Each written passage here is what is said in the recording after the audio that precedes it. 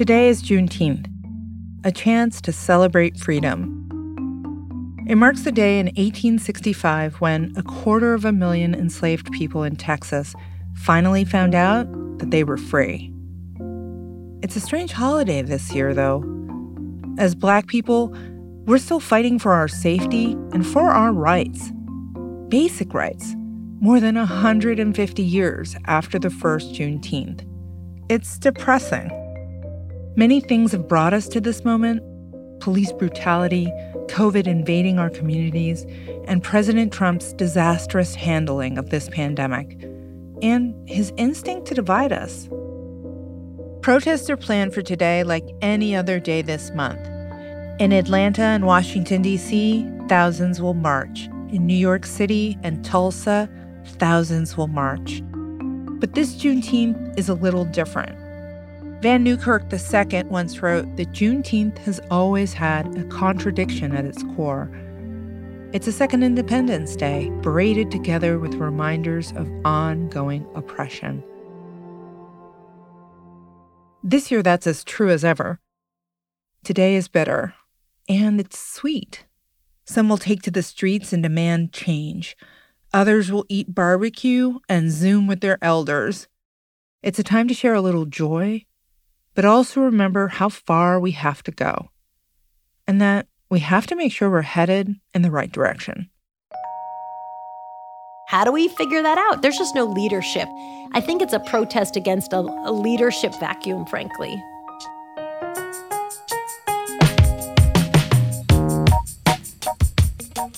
From Neon Hum Media, this is Telescope. I'm Catherine St. Louis. Every Monday, Wednesday, and Friday, we bring you stories from people who are far away, up close, and how each of us are learning to live through this moment and this pandemic.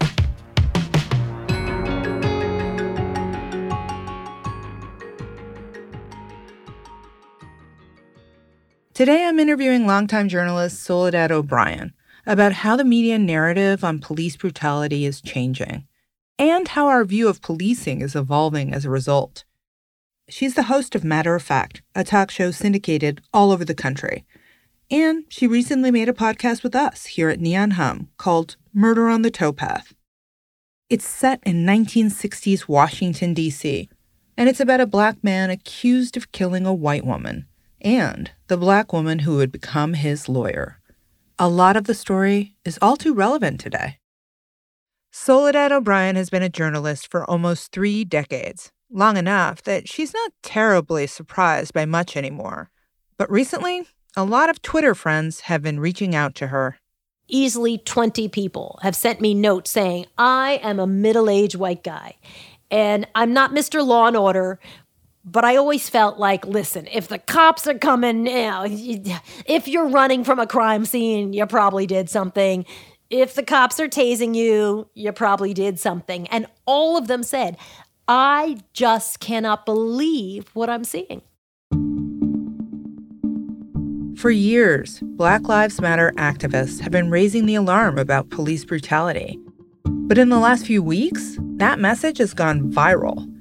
A huge number of Americans started agreeing things are out of control.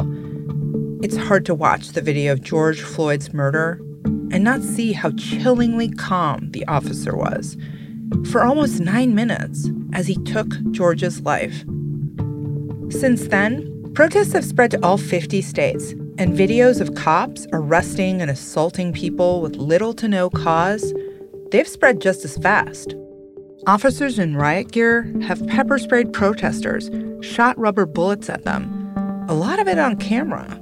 And I think the police, in many cases, have made their case about police brutality in a way that many people who didn't believe it was a thing now are horrified. Cops are supposed to protect and serve. It's right there in the motto. But not all of us get protection. Black people are seen as suspects even when it's their shop being looted. There was a really interesting story about a family in Van Nuys, I believe, where it's a 2-minute and 20-second video. And the reporter is there with them, interviewing them. Looters are going through their stores. This Black family is like, cop cars go by. Stop, help us, all on camera. the cop cars keep driving, but soon after, they turn around. The family waves their arms in the air to flag them down, and they're relieved when the cops finally show up. Family's like, oh my goodness, the cops are here. The cops proceed to arrest the black people who own the business and let the looters go. Cameras are rolling. There's a Fox reporter at the scene, and she tries to explain to cops that the black people they're handcuffing aren't the criminals, but they brush her off. Whoa. They're protecting the stores. Their looters are over there. Stand down for a sec, please. Yeah, relax. You're losing your looters. They're going down that way. These are the people in the stores trying to stop. Point. All three of them. Okay, we're putting those in handcuffs right now. You do know they're not the looters. One person talk. Where's the looter? Where's the looter? And it was interesting because I thought, wow, this is probably the most concise 2 minutes and 20 seconds. I don't think I could have told a story that well. I think it is understanding who the police are there to protect. And the Van Nuys black family is a perfect example. They run up, and the first thing they do is assess the situation, and these black people couldn't be the owners. They must be the suspects. All of these pieces are not individual and disconnected. They're all connected, and they're connected in a narrative around who gets the benefit of the doubt and who gets to be seen as someone who's guilty and who gets to be seen as someone who's inherently innocent. And then there's the video of two officers in Buffalo in riot gear. They shove a 75-year-old protester so hard you can hear his skull crack as it hits the pavement. He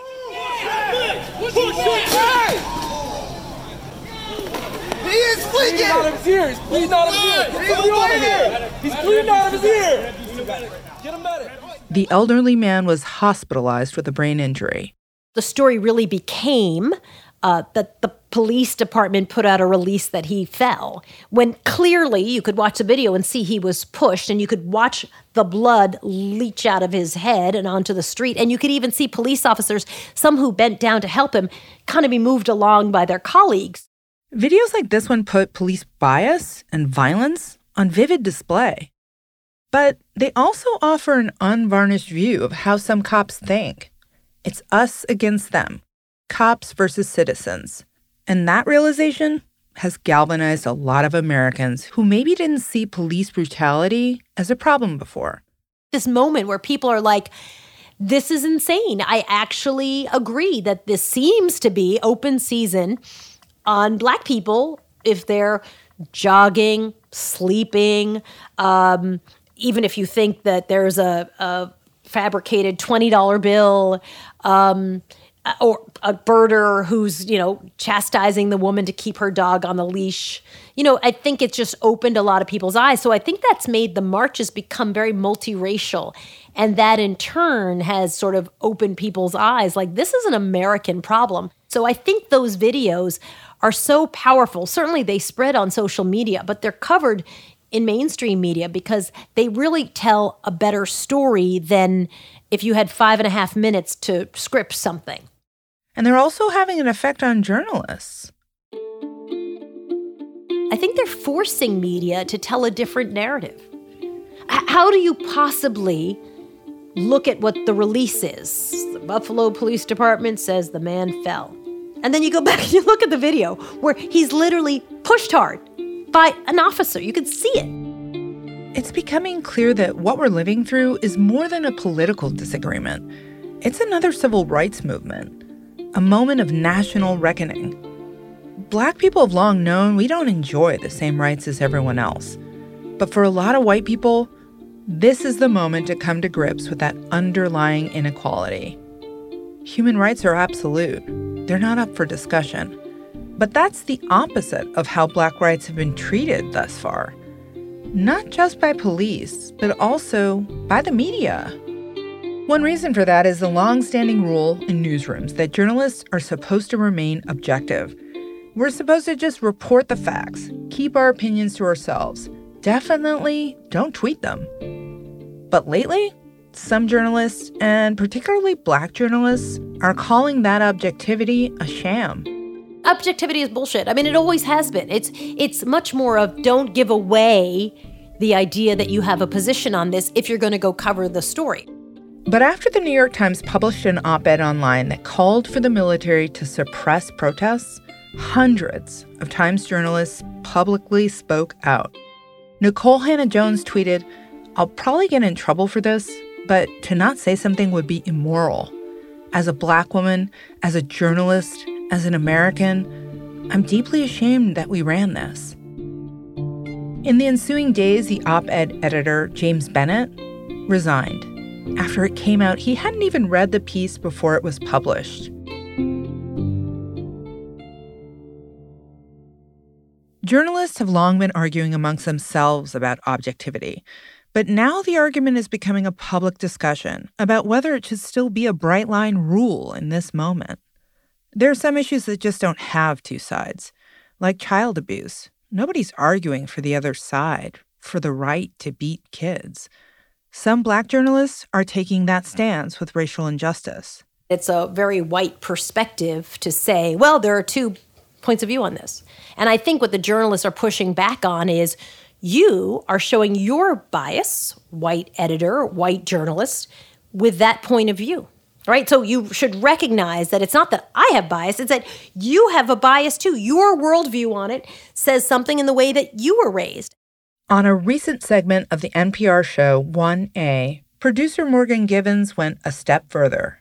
We cannot ignore the fact that media in this country, specifically white journalistic institutions, have an inability to recognize the white supremacist system for what it is and an inability to put that in the historical context so that people actually understand what is happening right now in our country.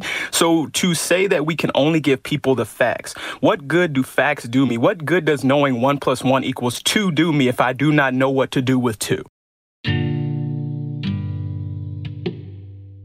Recently, the Philadelphia Inquirer ran an article with the headline, "Buildings Matter Too." It's a play on the slogan of the Black Lives Matter movement, of course. But it felt like the paper was equating Black lives to buildings. The executive editor of the Philadelphia Inquirer resigned over that headline. Newsrooms generally have a white worldview. Police are good, military's good, America's good all the time, right? And so these are the norms that I think have been shaken up a lot. And so when someone says, well, the way you can frame the police is that maybe not all cops are good, but it's just a few bad apples, right? Now that's been the new movement. But then you watch these videos and you say, well, that literally was 57 people from the Buffalo Police Department resigned. Soledad is referring to the 57 Buffalo police officers who left that department's emergency response team in protest. They were outraged that the 2 officers who shoved the 75-year-old man to the ground were suspended. To be clear, they were protesting the punishment, not the crime. For Soledad, it's hard not to extrapolate. So it's not a few bad apples. Is it 57 bad apples? Well, if it's 57, then it might be 100. So I guess I would just say that this idea that there's this magic objectivity, it really is, no, that's a white perspective on things that makes white people feel comfortable. On top of personal bias, there's also a bias the media itself has. It can be boiled down to, if it bleeds, it leads. If a protest gets violent, it moves to the A block. A protest that is not violent stays in the C block, or maybe the kicker in a half-hour show, your E block. And actually, it wasn't until the protest became violent that coronavirus as a story got moved out of the way, and this became the top story.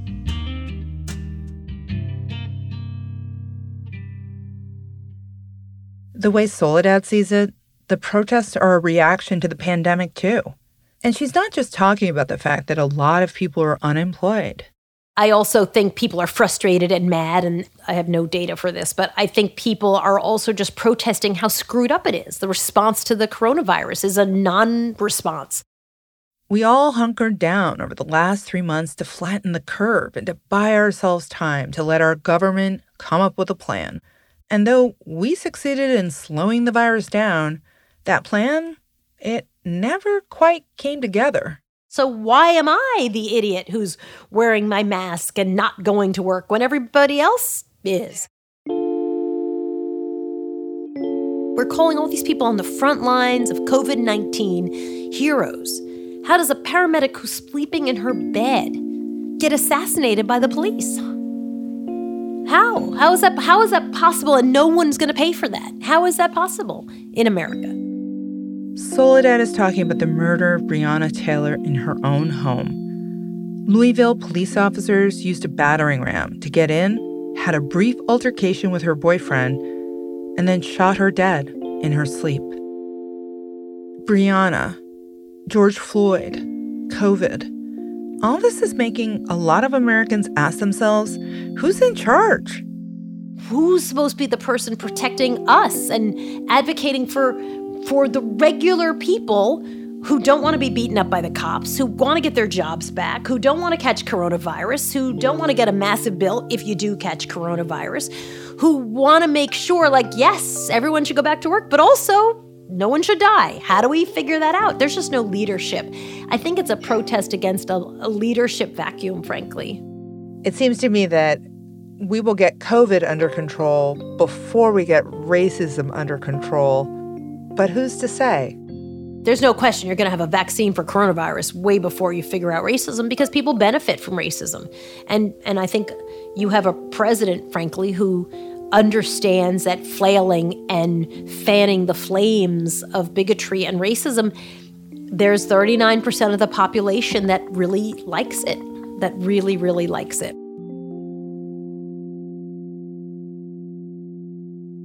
Last week, Trump announced he would be holding a rally in Tulsa on June 19th, the first of its kind since a lot of America went on lockdown. For some, that might not seem like a big deal.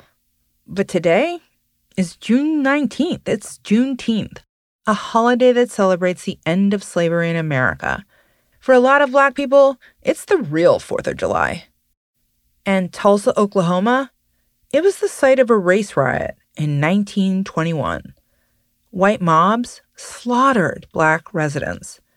The records vary, but somewhere between 50 and 300 people were killed. More than 1,000 homes and businesses were destroyed.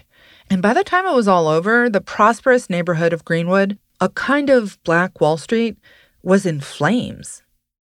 Trump's decision to have a rally on Juneteenth in Tulsa, of all places, caused an uproar.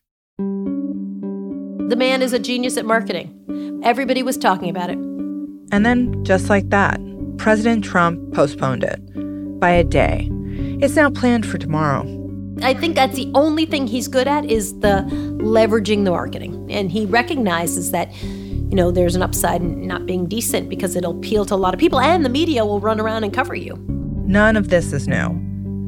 And lately, President Trump hasn't been shy about encouraging force against protesters. You have to dominate. If you don't dominate, you're wasting your time. They're going to run over you. You're going to look like a bunch of jerks. You have to dominate. You have to arrest people and you have to try people. And they have to go to jail for long periods of time. Juneteenth is a Black holiday. But it's 2020. You'd think by now every American could get behind celebrating the end of slavery. Who could possibly be against, celebrating the end of slavery? But, people are. It's to leverage that into a discussion around Black people getting something, doing something, getting more, right? We know through polling that people will even be against benefits for themselves if they think Black people are going to have access to those benefits. That's how deeply ingrained racism is. It's been a long month. All these issues have piled up, one on top of the other. People are unhappy. And I think people are, I think people just feel like the country is a mess. It's a mess. And it's a mess in a lot of ways that it shouldn't be a mess, And so I think that's very disheartening for people. Yet there's a shift happening in America. Racial injustice is being talked about in workplaces. Companies like Nike and Twitter are giving employees the day off for Juneteenth. Books like White Fragility and How to Be an Anti-Racist are at the top of the New York Times bestsellers list. Protests keep happening, not just in the city where George Floyd was murdered, but around the world and across America, in small towns and in big cities. And so I do think it's a little bit different because I think the entire country is involved in this conversation. Historically, it's always been the people of Ferguson. Oh, what's happening over there? Oh, in Ferguson, let me explain to you the issues. Oh, here's what's happening in Flint. Let me explain to you the issue. Oh, here's what's happening in LA, and here's the issue there. And let me just give some context. But here, the entire country is feeling like we're watching it unfold. And you can only gaslight people so much. They see it happening. Recently, Black people have been telling stories on social media of how their workplaces have underpaid them and sidelined them. And a lot of folks are telling their stories of racial injustice in public. Every Black guy I know has had a story about being stopped by the cops. Every single one. Soledad's brother was one of them. While he was in medical school, he and 2 friends were stopped by police at a Brooklyn party. Someone had knocked over a toll taker's booth. The police took all of her brother's stuff, dropped it out on the street, and then made him and his friends lie on the ground. And he said, at the end when they realized that they weren't the guys, he said the thing that was most painful to him was that no one bothered to apologize. Like, hey, dude, sorry, we got the wrong guys, but I'm sure you understand we're trying to keep everybody safe. There was just, screw it. Like Soledad said, not being decent is encouraged. It's a message coming from the top. But some cops have known that for a lot longer than Trump's presidency. And I think it was that dismissive sense of you are utterly irrelevant. I don't care if you're a doctor or a medical student or a whatever. Like, it literally doesn't matter. At this moment, I have power over you. You are nothing. You are nothing if I say you're nothing. And I just remember he was so mad, and he just was like, how do you not apologize? They made us lie in the dirt and ditched all the stuff out of my duffel bag. And no one said, dude, our bad, sorry. That's all he wanted. It's never easy to keep your cool when you're accused of a crime you didn't commit. But he didn't really have a choice. Soledad's brother walked away angry, but he walked away. And I don't think people really understand that sense of fury, right? Of like, I'm doing nothing and it's okay to stop me. That guy is jogging through a neighborhood and you will kill him just because, right? I mean, it's just craziness. It's just craziness. But I think maybe too many people, you get to a point where it's just too many people. And if they're doing this while the cameras are rolling, then what happens when the cameras aren't rolling?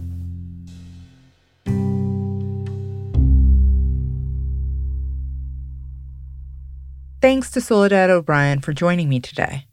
You can hear more from Soledad on our podcast, Murder on the Towpath, available on Luminary. Or you can watch her show, Matter of Fact.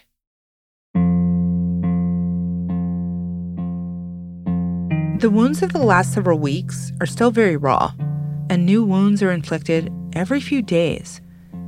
Since the death of George Floyd, both Rayshard Brooks and Tony McDade have died at the hands of police. In Southern California, 2 Black men were found hanging from trees within a 2-week period, barely 50 miles away from each other. Police initially ruled Robert Fuller's death a suicide, while they brushed off Malcolm Harsh's death, saying there was no foul play. It's impossible to say for sure, but it's hard not to think that the outrage over these men's deaths is the only reason investigations in those cases began. At protests around the country, their names are now carried on signs and chanted aloud. Malcolm Harsh, Robert Fuller. Malcolm Harsh, Robert Fuller. This is the 4th week of daily protests against police brutality. But you may not know that from looking at the news headlines. The protests have become larger and more diverse, and in some places more white. The police have notably pulled back from the brutal tactics that brought them national attention a little more than a week ago. And as Soledad predicted, as the protests have become more peaceful, they've moved to the back burner.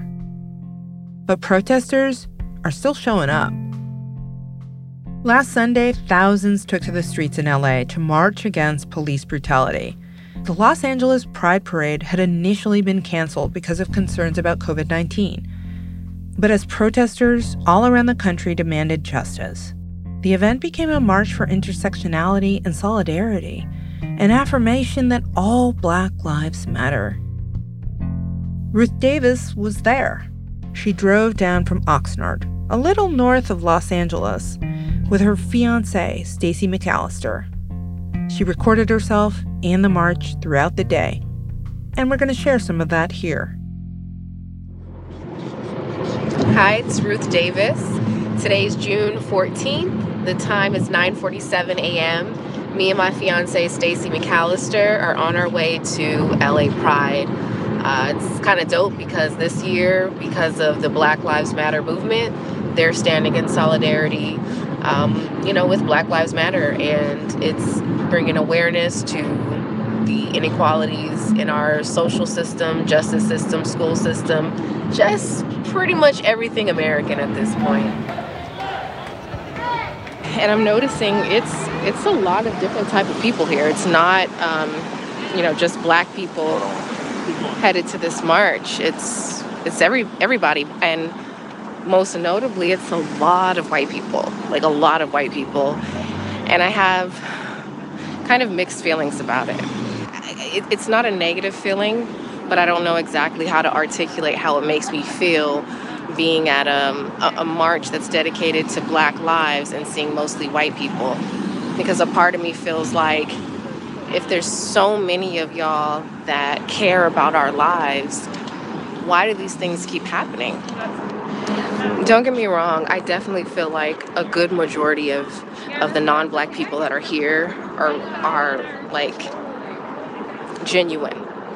But as a Black person who's experienced tons of racism, I'm shocked at the number of people here that aren't Black. Yeah, the sun is like, oh, you thought summer wasn't here yet? Hold my beer. So it looks like the parade's actually about to start. Well, a parade, it's not a parade. Definitely not a parade. Black Lives Matter! Black Lives Matter! One thing I did notice, like I've been to Pride before, and I love coming, because I think everyone, regardless of who the fuck they are, who they love, what they look like, what they have, what they don't have, what they want, what they don't want, I believe everyone deserves equal rights. So that's why I come. And then on top of that, the makeup, the outfits, the hair, I'm into that. So I love seeing it. And this year's Pride today, you're not seeing a lot of that.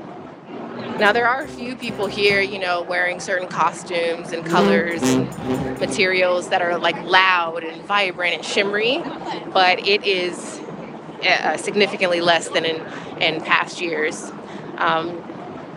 Tutus are actually being replaced with masks that say "I can't breathe," or shirts that say "My color is not a weapon," or "Hands up, don't shoot," or "Black Lives Matter." It's 10:59, and I'm looking at a sign that says, "From Stonewall to Minneapolis, it is right to be free." I'm seeing signs that say, "Unite to defend trans lives," "Shut down ICE now." All Black Lives Matter! All Black Lives Matter here! All Black Lives Matter here! I just saw a sign that said, "Dump your racist boyfriend." And it kind of hit home for me because I have a cousin who's half Black and half white. And, we grew up together. Her father was white, and he treated me and my cousins like family. Like we were family to him. That was Uncle Billy. But for anyone outside of his Black circle, we heard him call our friends porch monkeys and niggers and things like that. And my cousin's mom never held him accountable for that shit. So I think it's possible for someone to have a partner of color and still be racist. And that's the conversation that really needs to be had. So someone decided to put Martin Luther King's I Have a Dream speech dubbed over like dubstep, electro dance music. And the level of disrespect I feel, like two things. Like one, I know the intent behind it was, to make people feel good and to give the speech a vibe. So I know there was no malintent behind, the mix of it, but like the speech on its own is powerful enough. You didn't need to add the music behind it, and I think it kind of like fucks with the integrity of the message, I just wish they didn't do that. Oh my God, there's a plane. There's a little plane up, and it has a banner that says Black Lives Matter, and then right behind it is a LAPD helicopter. But again, I have not seen one uniformed officer. I have not seen one patrol car, squad car. I haven't seen any visible signs of police presence other than the helicopters. When the protests were predominantly Black people, like the others that I've been to, the police presence is heavily felt and seen, as well as military.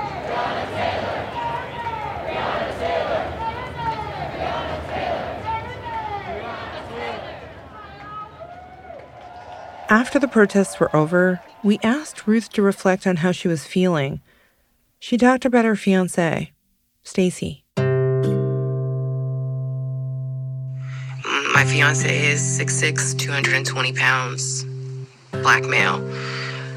The other day I was cooking dinner, and we have a bodega around the corner from our house. And I was like, hey, sweetheart, can you, run and get me these ingredients for dinner? And he, puts his hoodie on, basketball shorts, throws on some slides, just to go around the corner. And I literally was like, nah, I would feel more comfortable if you just drove your car. But I was like, no, I need you to drive your car. And it turned into, I'm not going to say an argument, but it was why do I have to drive my car? And, I'm literally fussing at him. And I started crying, and I was like, I know you. I know you're not going to do anything. I know you're not armed. I know you don't sell drugs. I know you don't use drugs. I know you're not a criminal. You don't have a history. You've never even been arrested. But you're a big Black man wearing a hoodie in a predominantly white neighborhood. I don't want you to walk. I think I've had enough of marches and protests. I feel like they've evolved into more of a spectacle instead of a sign of solidarity or a sign of, I don't know. I think these have become backdrops for Instagram photos. These protests have become creative content for subscribers. I don't know what side of history I'm going to be on by attending these things, Thanks to Ruth for sharing her story with us.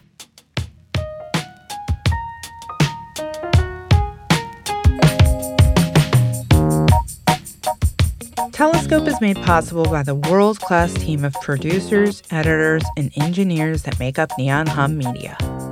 I'm proud to work with each and every one of you. John Asante is the managing producer of Telescope. Today's episode was produced by Tanner Robbins and reported by Kate Mishkin and me. It was edited by Vikram Patel and Jonathan Hirsch. Our engineer is Scott Somerville. Thanks to Matt McGinley for our theme music, and to Blue Dot Sessions for additional tracks you hear on this episode.